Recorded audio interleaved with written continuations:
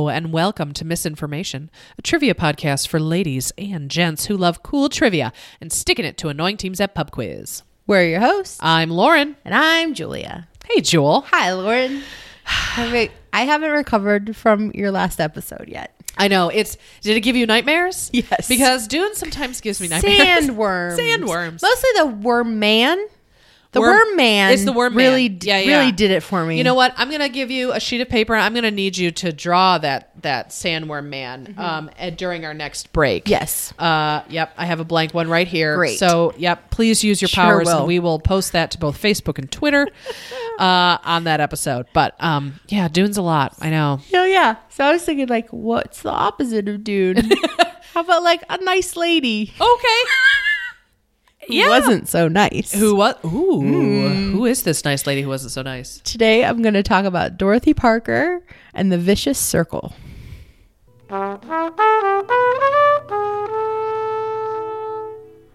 Ooh, I love that. I've always wanted to know more about Dorothy Parker because I know she was same. she was like sassy and smart and had great one-liners. Yes. And was a writer, but that's Yes. all I know. Yes. So, Dorothy Rothschild was born in 1893 to Jacob and Eliza Rothschild near Long Branch, New Jersey, where her parents had a summer beach cottage. They properly moved back to Manhattan within a few weeks, though, so sure. that she could be raised in the city, properly. I wouldn't want anything else for my child. Just before Dorothy's 5th birthday in 1898, her mother passed away. And about after that, Dorothy wasn't very happy in her household. Her father remarried in 1900.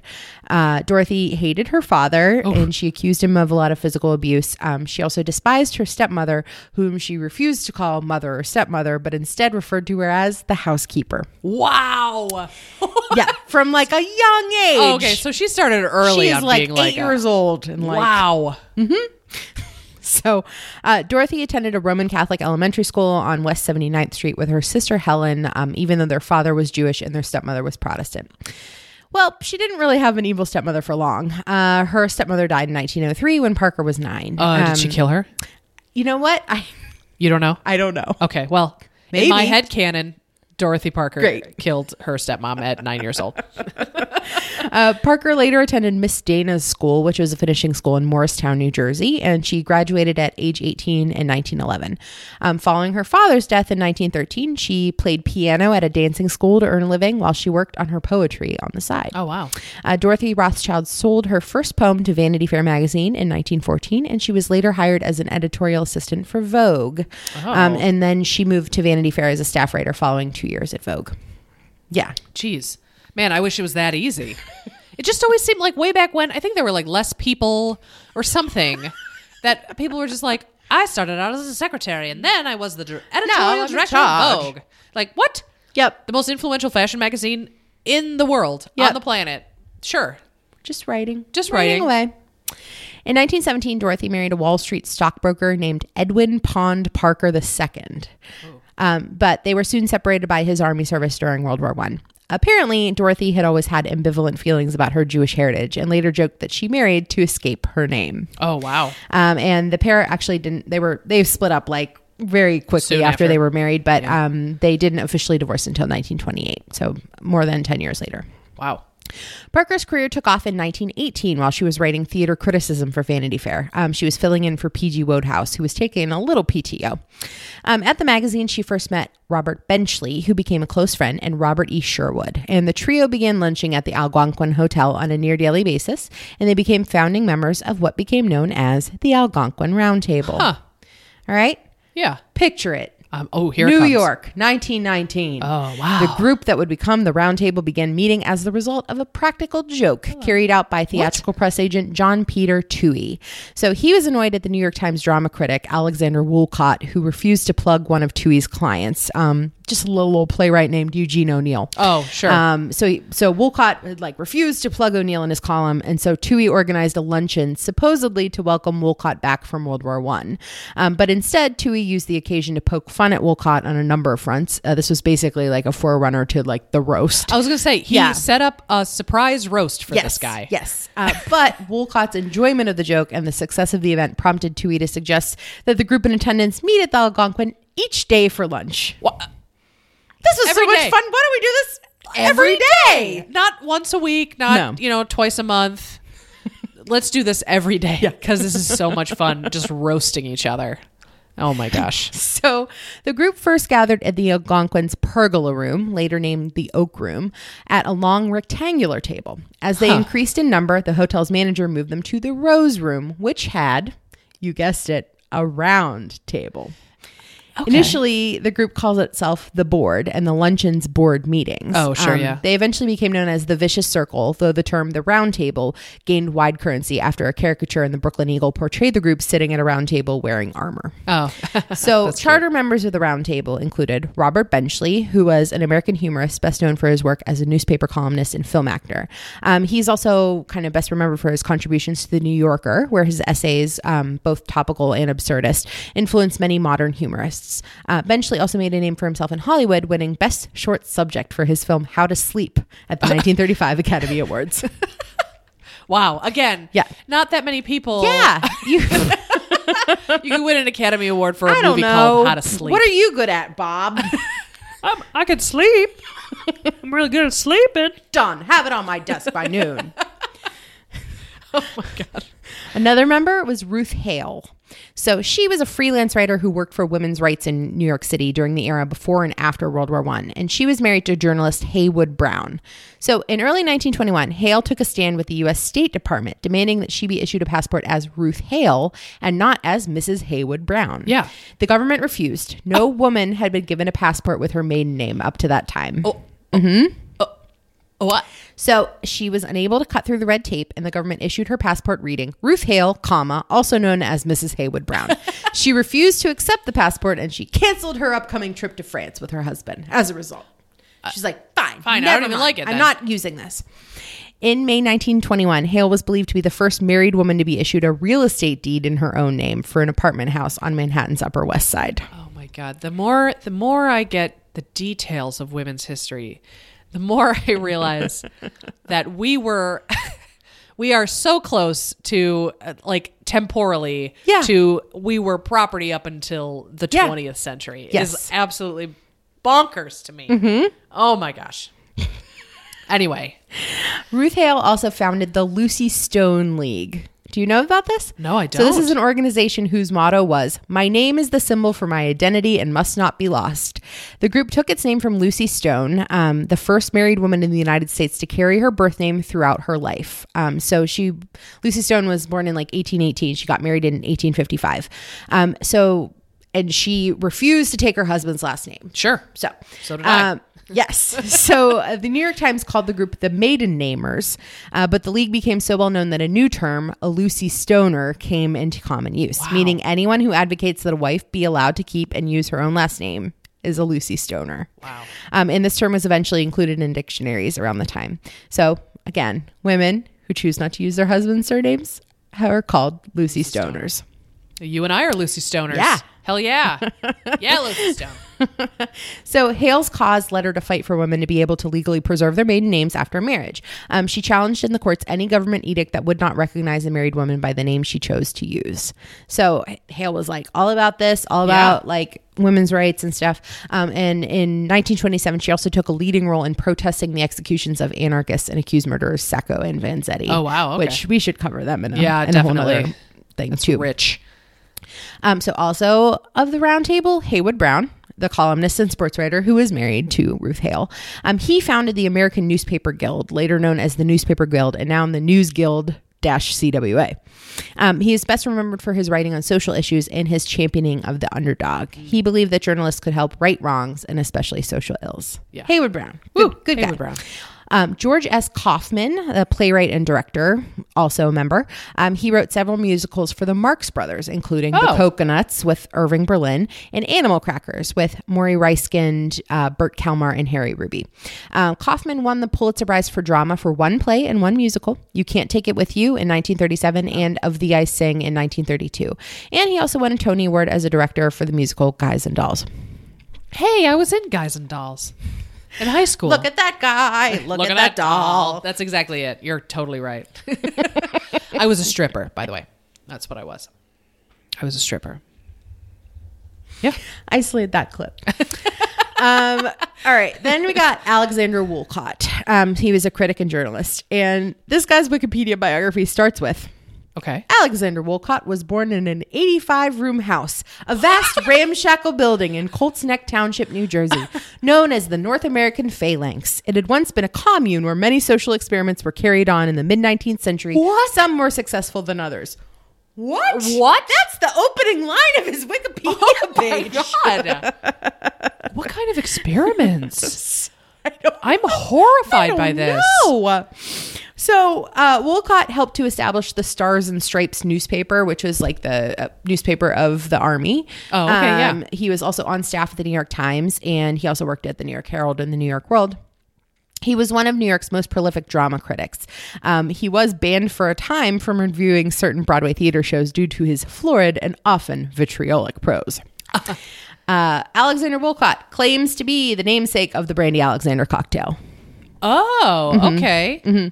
And he died on stage while participating in a radio broadcast about Hitler and Germany in 1943. Oh my God, Like this he was guy. on stage with all these other guys and they're like, Germany, right? Everything's very bad here. And then Alex? He just dropped dead? Yep. Oh my Like he had a God. heart attack while he was on stage and like What a way nobody to noticed. go. I don't know. Wow. So other people that were members of the Algonquin Roundtable, like the official members, were Franklin Pierce Adams, who was a columnist, Mark Connolly, a playwright, Brock Pemberton, a Broadway producer, Harold Ross, who was an editor for The New Yorker, Robert E. Sherwood, an author and playwright, and John Peter Toohey, the Broadway publicist. Okay. There were also some what we'll call transient members of Okay. the group. So they weren't like the core group, but like they were allowed to sit with the big kids. They didn't come every day like everybody else, but maybe once a month or whenever they were in town or whatever. Yes. Okay. So first you have Tallulah Bankhead. So she was primarily a stage actress known for her husky voice, outrageous personality, and devastating wit. So here's the thing about Tallulah Bankhead. My mom had a friend growing up. She used to come over. They would study together because they're both studying to be nurses. And she would always call me Tallulah because she said I acted like Tallulah Bankhead at like 7 years old. I can see this. So I'll take it any day of the week. Well, I mean, I'll get you the rest of her story. In Oh, a no, second. please do. But you Yeah. know what she's known for. Sure. Yeah. So Tallulah was a member of the Brockman Bankhead family, which is a prominent Alabama political family. So her grandfather and her uncle were U.S. senators, and her father served as an 11-term member of Congress. Holy cow. Including as Speaker of the House of Representatives. Tallulah's support of liberal causes such as civil rights broke with the tendency of the Southern Democrats to support a more typically aligned agenda, and she often opposed her own family publicly. Wow. Bankhead was capable of great kindness and generosity to those in need, supporting disadvantaged foster children and helping several families escape the Spanish Civil War and World War II, Oh my which we'll God. talk about in a little bit too. In her personal life, though, Bankhead struggled with alcoholism and drug addiction, and she was infamous for her uninhibited sex life. So exactly like me. Again, I'm not seeing a difference. Spice. Also a transient member, Sir Noel Coward. Oh, wow. He was an English playwright, composer, director, actor, and singer, known for his wit, flamboyance, and what Time magazine called a sense of personal style, a combination of cheek and chic, pose and poise. So gay. I see what you did there, Time. Many of his works, including Hay Fever, Private Lives, Design for Living, Present Laughter, and Blithe Spirit, have remained in the regular theater repertoire. He composed hundreds of songs in addition to well over a dozen musical theater works, including the operetta called Bittersweet. Also screenplays, poetry, short stories, the novel Pomp and Circumstance, and a 3-volume autobiography. Coward's stage and film acting and directing career spans 6 decades, during which he starred in many of his own works. So That's amazing. he's a guy to know. Also, Edna Ferber. So she's an author and playwright whose novels included the Pulitzer Prize winning So Big in 1924, Showboat from 1926 Oh. that was made into the 1927 musical. Oh, yeah. Cimarron in 1929, made into the 1931 film that won Best Picture at Oh the my God, Oscars. yeah. Giant in 1952, and Ice Palace in 1958. Wow. Ferber never married, had no children, and is not known to have engaged in a romance or sexual relationship. In her early novel, Dawn O'Hara, the title character's aunt is said to have remarked, quote, "Being an old maid was a great deal like death by drowning, a really delightful sensation when you ceased struggling." Wow. So she that's was so like, good. I'm doing fine. I'm living my life. I'm winning a Pulitzer Prize left and right. Another guy that hung out with these guys all the time was Harpo Marx. Oh. Okay. The comedian and film star. Sure. He was born Adolf Marx, but changed his name to Arthur in 1911 because Sure. he didn't like the name Adolf. Well. But this was like way before Hitler anyway. Oh, sure. He just didn't like it. So he was like the clown / pantomime Marx brother. He wore a curly reddish blonde wig, and he never spoke during performances. He either would like blow a horn or a whistle to communicate. Do you know the names of all the Marx brothers? Because I didn't. I didn't know them all before this. You got Groucho. You got Harpo. And you got Mungo. There's 3 more. Oh my God, there are 3 more? I thought there were only 3. No, there's 5 of them. Mungo, you got Bungo, and you got Beans. Beans is the funny one. This is the funny one. So the Marx brothers were Groucho, Harpo, Chico, Gummo, and Zeppo. Zeppo. I did know Zeppo. Well, I mean, obviously it didn't come to me, but yeah. So no Beans? Groucho's first name was really Julius. Harpo's first name was Arthur, but previously Adolf. Chico was Leonard. Gummo was Milton, and Zeppo was Herbert. Oh, so not much better, I guess. So I don't know. Maybe we have to do an episode on the Marx Brothers because they still come up. Like they're still like an inspiration for so many things in comedy. Yeah. So yeah, I don't know. A lot of quotes from Groucho Marx that you know. Did you know that wasn't a mustache? What? That wasn't a mustache. It's grease paint.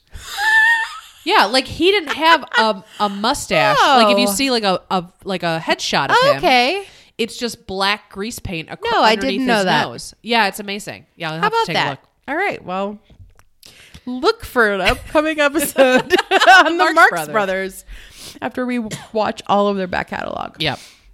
So other people that hung out with them were included actresses Blythe Daly, Eve Le Gallienne, Margalo Gilmore, Estelle Winwood, and Peggy Wood. Also writers Jane Grant, Herman Mankiewicz, Alice Duer Miller, Frank Sullivan, and Margaret Leach. Playwrights Beatrice Kaufman and Donald Ogden Stewart. The magazine illustrator Nasa McMine, and composer Deems Taylor. Wow, that must have been a big table. It was a big round table. You have to shout across that table. So, Dorothy's classic caustic wit as a critic initially proved popular, but she was eventually dismissed by Vanity Fair in 1920 after her criticisms too often offended powerful producers. BT Dubs, if you see that phrase caustic wit in a trivia question, it is almost certainly referring to Dorothy Parker. Yeah. She soon started working for Ainsley's magazine and published pieces in Vanity Fair, which was happier to publish her than employ her, as well as in the Smart Set, the American Mercury, Ladies Home Journal, Saturday Evening Post, and Life.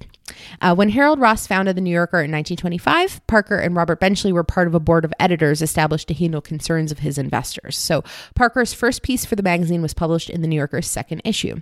She became very legendary for her short, viciously humorous poems, many highlighting ludicrous aspects of her many, largely unsuccessful, romantic affairs, and black humor poems that considered the appeal of suicide. Very emo. The next 15 years were Parker's greatest period of productivity and success. In the 1920s alone, she published about 300 poems and free verses in Vanity Fair, Vogue, and the New Yorker, as well as in Life, McCall's, and the New Republic. Parker published her first volume of poetry, Enough Rope, in 1926. The Nation described it as, quote, caked with a salty humor, rough with splinters of delusion, and tarred with a bright black authenticity. Wow. Yeah. 2 of her other collections of poetry you should know are 1928's Sunset Guns and 1931's Death and Taxes. Death and Taxes, okay. Yeah. Some of Parker's most popular works were reviews published in the New Yorker between 1927 and 1933 in the poem of acerbic book reviews under the byline Constant Reader. Oh, so you might have heard of some of those, and they've been kind of published again as a book. But like, you know, like she's just like, oh, can you believe this? And there's a famous like anecdote that she wrote up after she read like The House at Pooh Corner. She said something like she was mad that like Pooh called it like hummy instead of honey. She was like, at that mention of hummy, Tonstant wieder food up. Like it's very over it. She's nasty. Yeah. Her best-known short story was called Big Blonde, and that was an account of an aging party girl that was published in the Bookman magazine. It won the O. Henry Award as the best short story of 1929. Wow. Parker had a number of affairs, including with the reporter-turned-playwright Charles MacArthur and the publisher Seward Collins. Her relationship with MacArthur resulted in a pregnancy, and Parker is alleged to have said, "How like me to put all my eggs into one bastard." That's not how that works, Dor. She terminated the pregnancy and fell into a depression that culminated in her first attempt at suicide. But hey, back to the round table. In addition to the daily luncheons, members of the round table worked and associated with each other almost constantly. The group was devoted to games, including cribbage and poker. FYI, cribbage is a card game traditionally for 2 players, but commonly played with 3, 4, or more, that involves playing and grouping cards in combinations that gain points. So cribbage has several distinctive features. The cribbage board used for scorekeeping, the eponymous crib, which is a separate hand counting for the dealer, 2 distinct scoring stages called the play and the show, and a unique scoring system, including points for groups of cards that total 15. It has been characterized as Britain's national card game and is the only one legally playable on licensed premises, pubs and clubs, without requiring local authority permission. That sounds complicated. Just your little sidebar on cribbage, because I didn't know what the heck it was. The group had its own poker club called the Thanatopsis Literary and Inside Straight Club. Oh my gosh. Not just like, hey, you want to meet up with our poker club? No, they called it the Thanatopsis Literary and Inside Straight Club that met at the hotel on Saturday nights. Regulars at the game included Kaufman, Adams, Brown, Ross, and Wolcott, with non-round tablers sometimes sitting in. The group also played charades, so that they called the game, and the I Can Give You a Sentence game that spawned Dorothy Parker's memorable sentence using the word horticulture. She said, "You can lead a horticulture, but you can't make her think." That's pretty good. Yeah. Oh, that's very good. Wow. So members often visited Neshobe Island, which was a private island co-owned by several of the Algonquins and located on several acres in the middle of Lake Bomoseen in Vermont. There, they would engage in their usual array of games, including wink murder and croquet. A number of roundtablers were also inveterate practical jokers who constantly pulled pranks on one another. As time went on, the jokes became ever more elaborate. Harold Ross and Jane Grant once spent weeks playing a particularly memorable joke on Wolcott that involved a prized portrait of himself. They had several copies made, each slightly more askew than the last, and they would periodically secretly swap them out and later comment to Wolcott, "What on earth is wrong with your portrait?"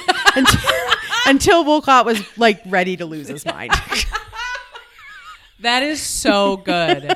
That is the best fun use of gaslighting I have ever heard. Oh my gosh. They sound like a fun bunch. Like rich, fun people. So as members of the Round Table moved into ventures outside New York City, inevitably the group drifted apart. By the early 1930s, the vicious circle was broken. Edna Ferber said she realized it when she arrived at the Rose Room for lunch one day in 1932 and found the group's table occupied by a family from Kansas. Some members of the group remained friends after its dissolution. Parker and Benchley in particular remained close up until his death in 1945, though her political leanings did strain their relationship. Others, as the group itself would come to understand when it gathered following Wolcott's death in 1943, simply realized they had nothing to say to one another.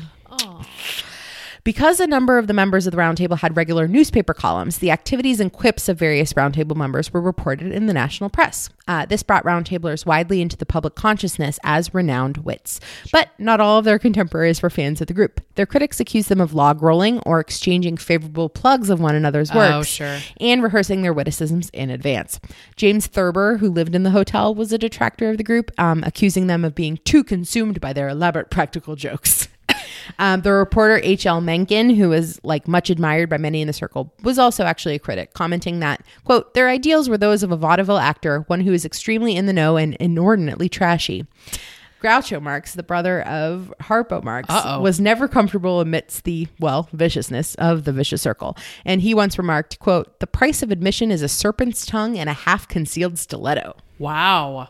Still sounds fun. I mean, still sounds pretty fun to me. Yeah. But back to Dorothy. In 1932, Parker met Alan Campbell, an actor who wanted to also be a screenwriter. He was bisexual, and Dorothy proclaimed in public that he was queer as a billy goat. Together, the pair moved to Hollywood and signed 10-week contracts with Paramount Pictures, with Campbell, who was also expected to act, earning $250 a week, and Parker earning $1,000 a week. Wow, that's pretty nice. They would eventually earn $2,000 and in some instances upward of $5,000 per week as freelancers for various studios. Wow. She and Campbell worked on more than 15 films. In 1936, Parker contributed lyrics for the song "I Wished on the Moon" with music by Ralph Ranger, and that song was introduced in the comedy film The Big Broadcast of 1936, sung by Bing Crosby. With Campbell and Robert Carson, she wrote the script for the 1937 film A Star is Born, for which they were nominated for an Academy Award for Best Writing. Are you serious? Yes. Oh my God. Yes. That's crazy. After the U.S. entered World War II, Parker and Alexander Woollcott collaborated to produce an anthology of her work as part of a series published by Viking Press for servicemen stationed overseas. The volume compiled over 24 of Parker's short stories, along with selected poems from Enough Rope, Sunset Gun, and Death in Texas. It was published in 1944 under the title The Portable Dorothy Parker. Hers is one of the only 3 portable series, including volumes devoted to William Shakespeare and the Bible, that have remained in continuous print since the 40s. During the 1930s and 40s, Parker became an increasingly vocal advocate of civil liberties and civil rights and a frequent critic of authority figures. During the Great Depression, she was among numerous intellectuals and artists who became involved in related social movements. She reported in 1937 on the Loyalist cause in Spain for the communist magazine The New Masses.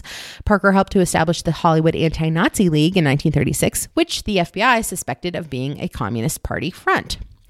Okay. Parker also served as chair of the Joint Anti-Fascist Rescue Committee's fundraising arm, Spanish Refugee Appeal. She organized Project Rescue Ship to transport Loyalist veterans to Mexico, headed Spanish Children's Relief, and lent her name to various left-wing causes and organizations. Her former roundtable friends saw her less and less. In the publication Red Channels in 1950, Parker was listed as a, say it with me, communist. Sorry. What did you say? I was trying to think of the blacklist, the Hollywood blacklist, but I couldn't think of it in time, and I got nervous. Sorry. So ended up coming out as like blah, blah, blah. Is the answer communist? It's a communist. Oh, okay, yeah. all right. I was on the right track. Yeah. The FBI had a 1,000-page dossier on her because of her suspected involvement in communism. Because remember, it was the era when Senator Joseph McCarthy was freaking out about suspected communists in government in Hollywood. Remember to check out episode 68, Joe McCarthy and the Second Red Scare. It's very good. As a result of the FBI intel, movie studio bosses placed her on the Hollywood blacklist. Her final screenplay was The Fan, a 1949 adaptation of Oscar Wilde's Lady Windermere's Fan. Dorothy's marriage to Alan Campbell was turbulent, with the tensions exacerbated by Parker's increasing alcohol consumption and Campbell's long-term affair with a married woman in Europe during World War II. They divorced in 1947, remarried in 1950, then they separated in 1952 when Parker moved back to New York. From 1957 to 1962, she lived at a residential hotel on Manhattan's Upper East Side, and she wrote book reviews for Esquire magazine. Her writing became increasingly erratic due to her day, night, and pretty much all the times in between drinking. She returned to Hollywood in 1961, reconciled with Campbell, and collaborated with him on a number of unproduced projects until Campbell died from a drug overdose in 1963. Yikes. Another good tidbit of info. There are conflicting stories about the origin of the term friend of Dorothy as 20th century slang for a gay man. But one possible theory is that it does refer to Dorothy Parker. Oh, I didn't know that. According to a letter written to the LA Times in 2001, Parker notoriously invited gays galore to jazz-age social gatherings, and many of them told friends. During Prohibition, guys whose names weren't on the guest list crashed the gate as friends of Dorothy, an idiom among Manhattan socialites referring to any unfamiliar character. Oh, I see. Okay. There is another popular theory that it refers to Dorothy from The Wizard of Oz. Yeah. They said in the 1909 sequel, The Road to Oz, readers are introduced to a character named Polychrome, who, upon meeting Dorothy's traveling companions, exclaims, "You have some queer friends, Dorothy." And she replies, "The queerness doesn't matter so long as they're friends." So, okay. There's, I can see it being both or either, but honestly. That's interesting. Yeah. Sidebar. In the early 1980s, the Naval Investigative Service was investigating homosexuality in the Chicago area, and agents discovered that gay men sometimes referred to themselves as friends of Dorothy. Unaware of the historical meaning of the term, the NIS believed that there actually was a woman named Dorothy at the center of a massive ring of homosexual military personnel.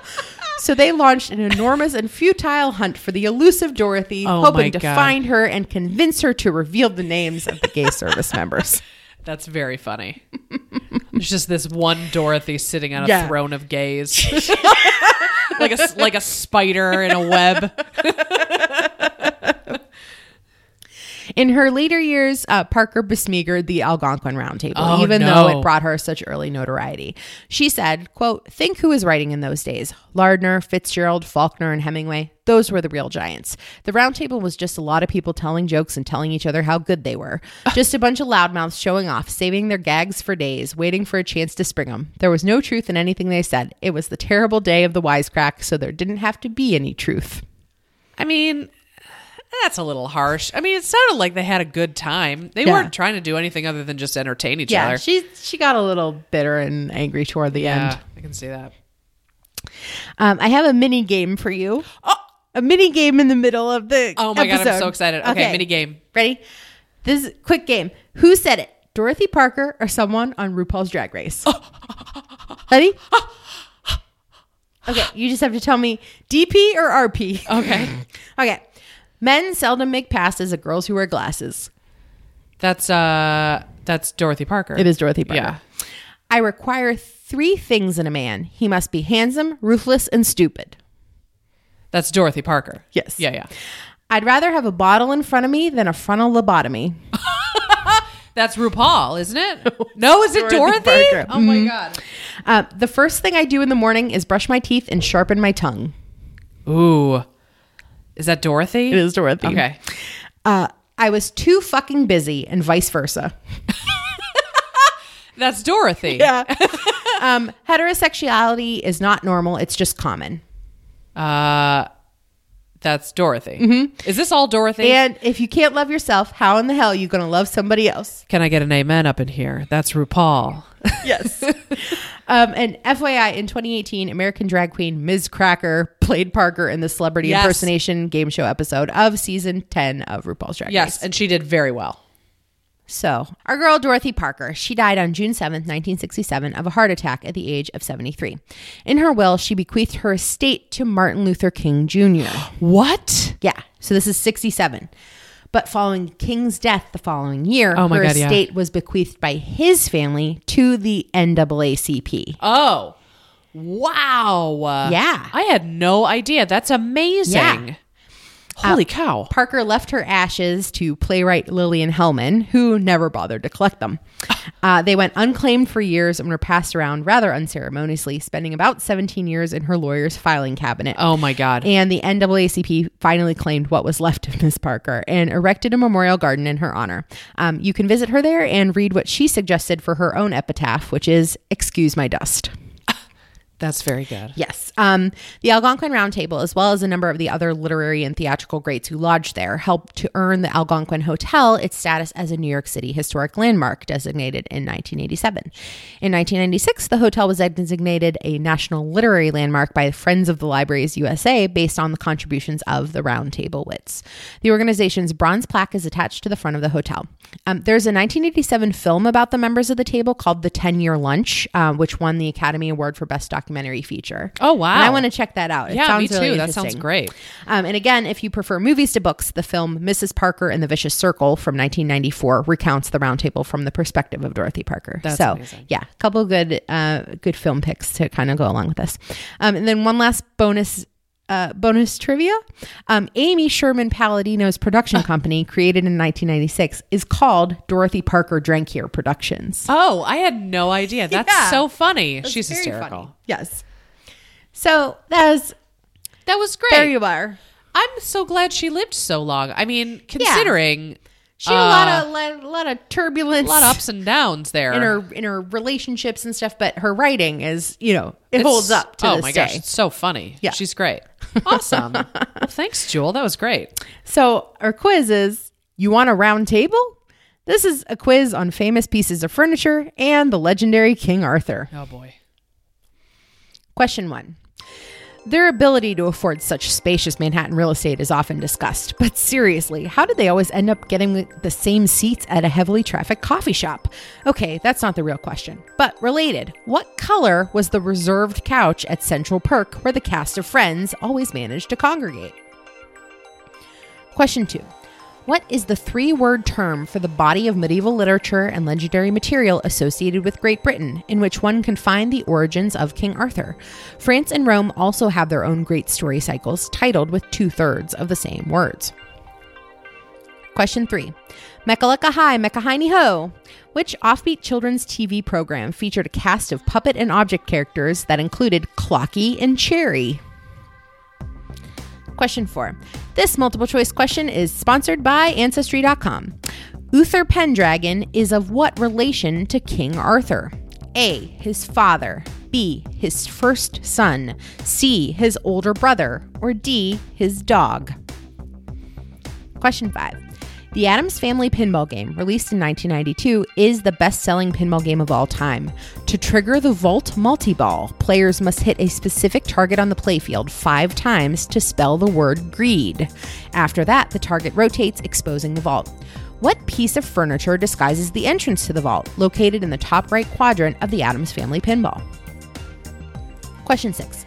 In Arthurian legend, what is the title of the wounded man charged with keeping the Holy Grail? It's also the name of a 1991 Terry Gilliam film, which somehow is Gilliam's second movie involving the Grail. Question 7.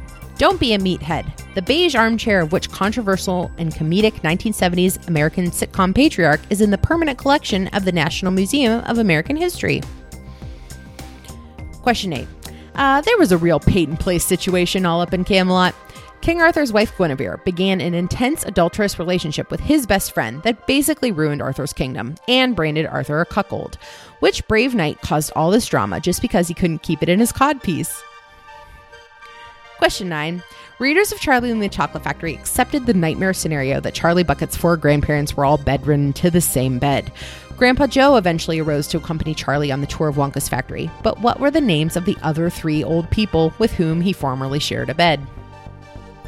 And question 10. In the Kingsman movie series, each of the Kingsman agents is named after one of the Knights of the Round Table.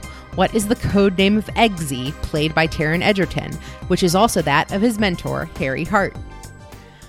I'll give you about a minute to think, and we'll be back with your answers. Oh my God.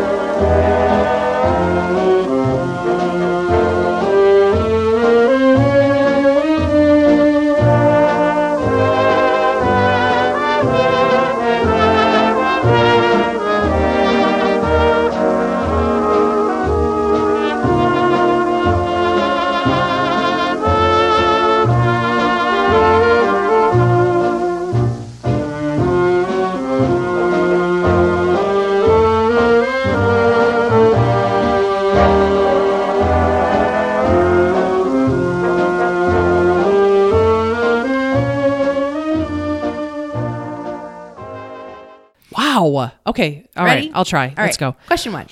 Their ability to afford such spacious Manhattan real estate is often discussed, but seriously, how do they always get the same seats at a heavily trafficked coffee shop? Okay, that's not the real question, but related. What color was the reserved couch at Central Perk where the cast of Friends always managed to congregate? It was definitely velvet. It was like a velvet. Mm-hmm. Was it red or orange? Which one are you saying balls. is your answer? I'm going to say orange. It was orange. Oh, yes. I would accept any variant of orange, Okay. basically. It also had like a gold fringe, like tassel-y Yeah. type stuff at the base of it. Yep. It's apparently very iconic. Great. Question 2. What is the 3-word term for the body of medieval literature and legendary material associated with Great Britain, in which one can find the origin of King Arthur? France and Rome also have their own great story cycles titled with 2/3 of the same words. It's not the Book of Kells. I know that. That's Ireland. Mm-hmm. The Book of Kells is just like a Bible from the Abbey. Oh, right. Called Yeah, Kells from the 8th century. Oh, I do not know. Okay. This, and you should know it, it's called the Matter of Britain. The Matter? The Matter, Matter of Britain, This is the body of medieval literature and legendary material associated with Great Britain. So in France, it's the Matter of France, and in Italy, it's the Matter of Rome. So France concerns the legends of Charlemagne, and the Matter of Rome includes material derived from or inspired by classical mythology. And so those are like the early bodies of work that have influenced all of, literature and history. This is the first I am hearing of this. Never heard of this? I cannot believe it. I'm gone so this sorry. long. No, I'm sorry. Because I am You're clearly an English major. I know. I am a dunce. Stop. So Arthur is the chief subject of the Matter of Britain, along with stories related to the legendary kings of the British, as well as lesser-known topics related to the history of Great Britain and Brittany, such as the stories of Brutus of Troy, Cole Hine, Lear of Britain, and Gog Magog. I don't know who Gog Magog is. Gog Magog. That's tickling something in the back of my brain. Gog Magog. Not sure what it is. So, 3 of the Arthurian authors that you got to know are Geoffrey of Monmouth, Chrétien de Troyes, and Marie de France. Okay. So if you're seeing a question that deals with medieval literature and Britain, it's probably Geoffrey of Monmouth. If it's not Chaucer, but you know. Sure, yeah. And then if it's France, it's either Marie de France or Chrétien de Troyes. Okay. Christian of Troy and Marie of France. Great. Yeah. Okay. All right. I had to read some of their stuff. Question 3. Mechalika Hi Mecha Heiny Ho. Which offbeat children's TV program featured a cast of puppet and object characters that included Clocky and Cherry? That's oh my God, why can't I think of the name of it? Go ahead, describe it then. It's it's Paul Rubens. He's wearing it's a TV show. It's called yeah, I know. His name is I just gotta let my brain relax. I just gotta let my brain relax. Pee-wee's Playhouse. Pee-wee's Playhouse. Good job. Thank you. Great job. Yes, it was Pee-wee's Playhouse. So the premise of the show was that host Pee-wee Herman went to play in a fantastic house situated in Puppetland known as the Playhouse, which was filled with toys, gadgets, talking furniture, and appliances. Clocky was a yellow and red clock shaped like a map of the United States, and Cherry was a bluish green armchair with eyes on the chair back and the mouth between the seat cushions. I love Cherry. I found it for some strange reason as a child. I found that show extremely disturbing, and I'm not entirely sure why. Yeah. Maybe it was all the anthropomorphic furniture that really bothered me on a visceral level. But yeah, I'm sorry, I don't mean to stir up anything. No, it's totally fine. I'll take a sleeping pill tonight and I'll be okay. Question 4. This multiple choice question is sponsored by Ancestry.com. Uther Pendragon is of what relation to King Arthur? A, his father. B, his first son. C, his older brother. Or D, his dog. I'm going to say his older brother. Is it his dog? Uther Pendragon is King Arthur's father. Oh, okay. A father. Uther is described as a strong king and defender of the people. And upon Uther's death, the 15-year-old Arthur succeeds him as King of Britain. Okay. Question 5. The Addams Family pinball game, released in 1992, is the best-selling pinball game of all time. What piece of furniture disguises the entrance to the vault located in the top right quadrant of the Addams Family pinball? I don't know. Is it a bookshelf? It's a bookcase. Oh, okay, great. Yeah. Great. So the player can add letters to the word greed by hitting the bookcase in front of the vault, and spelling greed opens the bookcase, revealing a shot into the vault that can be used to lock or hold balls for the multi-ball. It's a fun game. It's my favorite pinball game. I think where were we? Oh, we were at the Strong. Yeah. It was some older, it was like the older crowd, 21 and over thing. And I played like 3 pinball machines because I didn't have anything else to do. I still do not know how to play pinball. Yeah. What? You get a couple of balls and you just flap the flappers. Bloop, bloop. Bloop, bloop, bloop. Yeah, you don't have to have any it's not like a skill involved in it. Some people do. I mean, there's Tommy. That's the whole thing about the pinball wizard. Josh seems to really like it, so yeah, it's fun. Addams Family Pinball is really fun. There apparently is like a story that goes with it when you're playing too. So you got to follow the lights on the play field and kind of go send the ball where the lights are flashing, that kind of stuff. Okay. That helps. All right. Mm-hmm. All right. Question 6. In Arthurian legend, what is the title of the wounded man charged with keeping the Holy Grail? It's also the name of a 1991 Terry Gilliam film, which somehow is Gilliam's second movie involving the Holy Grail. I have no idea. Okay. What's it called? He's called the Fisher King. What?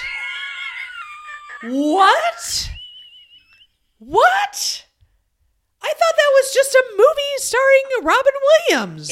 Well, yes, it's about the Holy Grail. Yeah, but I thought he was just a crazy person. I mean, it's been a while since I've seen it. What? So the Fisher King is also known as the Wound King or the Maimed King, and he is the last in a long line charged with keeping the Holy Grail. All he is able to do is fish in a small boat on the river near his castle called Corbenic and wait for a noble who might be able to heal him by asking him a certain question. So apparently there's some like backstory where like he got like shot in the gullet, the lower side, the groin, yes, by like an arrow or something, and so he is known as the Wounded or Maimed King. Okay. But he is the keeper of the Holy Grail, and so apparently, like if you're the person that's supposed to find the Holy Grail, you know what to ask him, and it would heal him, and then you would get the Holy Grail. And he'd be free forever. Yep, the Fisher King. Oh, how about that? wow, I got a lot to think about. Okay. Question 7. Don't be a meathead. The beige armchair of which controversial and comedic 1970s American sitcom patriarch is in the permanent collection of the National Museum of American History? His name is Alfred. Al? Is it Al? No. No. Is it Adam? No. Art Garfunkel.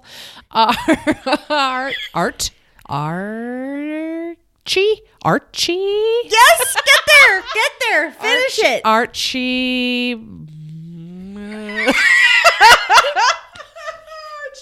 Archie Bunker. Yes.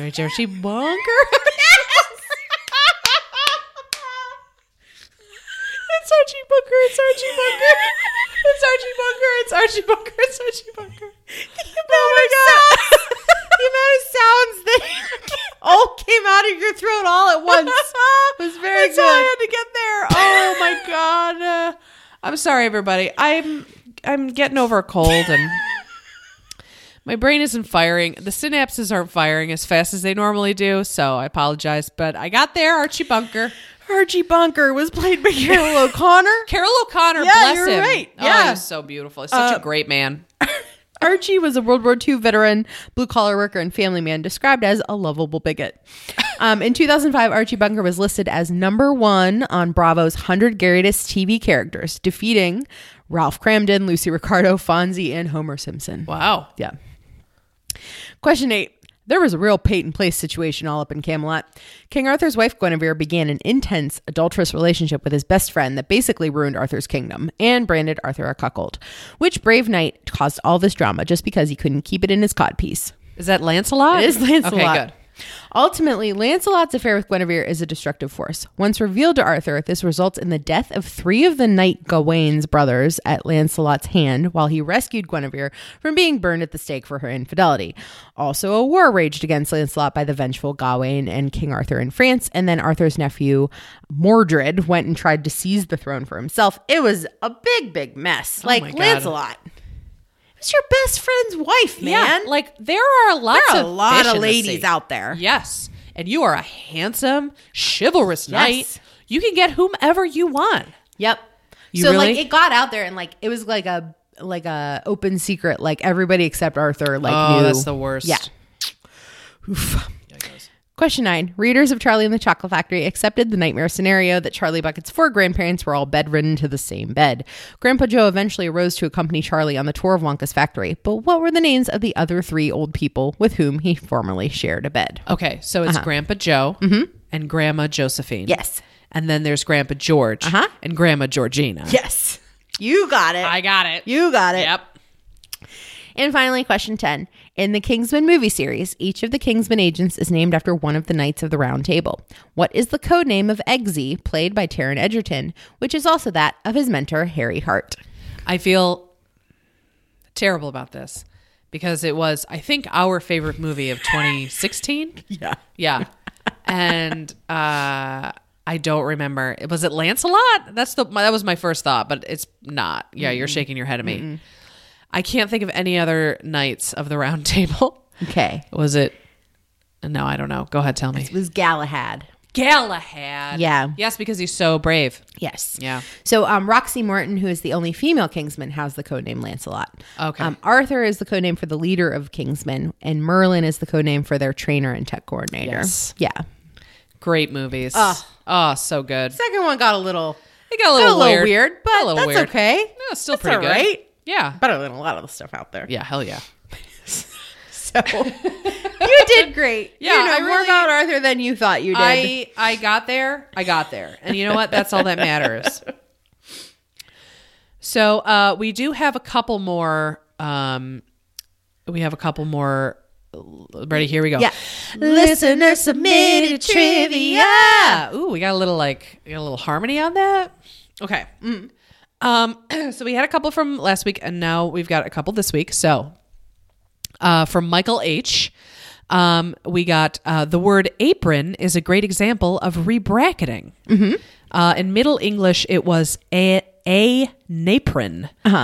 Then between words being written very close together and speech having no word boundaries, the N jumped over, and now we have an apron. That's really, really interesting. It's so interesting. I loved that. Yes. And then we also got from Anna G. The first lead female superhero in a comic was in 1940, which was before Wonder Woman in 1941, and was Marvel, which was Timely Comics at the time. And her name was Black Widow. And she says, but not the Scarlett Johansson one. She would kill evildoers and deliver their souls to Satan. And Great. she wrote it just like that. She wrote it just like It's that. very metal. Very metal. Yes. And then one from Twitter from Elizabeth M. Regarding our Eurovision episode. She said, the only other thing I knew about it is that Riverdance burst onto the scene during the interval in 1994 in Dublin, stealing the show. And then she put a heart emoji and then a 4-leaf clover emoji. And then she said, checking the date, I discovered that Michael Flatley holds the Guinness Book record for taps per second at 35. What? But he has a rival who claims he's done 38. And then she wrote, juicy. That's... How is That's that so- even possible? Like you go 1001. That was 35 taps. His feet must be vibrating. That's mind-blowing. That's mind blowing. I have never wished to tap dance, and I have never wished to tap dance. Well, that we'll fast. never be as good as him. No, I mean, you might as well not even That's the bother. one thing we'll never be as good at. And you know what? That's okay. I mean, he's got the Guinness Book record, so there you go. Wow. Thanks, guys. Yeah, those were great. Thank you so much. And if you want to submit some more listener submitted trivia, listener submitted trivia. Oh, we both ended up low note there. This is our remix. You can email us just like a couple of those listeners did at missinfopod@gmail.com. You can also tweet at us at missinfopod. You can also, write on our Facebook page. We are Misinformation: a trivia podcast. And you can also join us on our website, www.misinfopod.com. You can listen to us on our website that Lauren just told you the address to. Yeah. You can find us wherever you listen to podcasts. Sure. Yes. Yeah. And please rate, review, and subscribe, everybody. Yes. And tell a friend. Tell a friend. You have friends. Everybody has friends. Yeah. I have friends. I definitely have friends, which is a Friendly friends. Oh, we have lots of friends. We don't have to pay. We don't have to pay for that, do we? That we just sang like No, we just said 4 it. notes of Crazy Ex-Girlfriend. So thanks, guys. We'll catch you next time. Bye. Bye.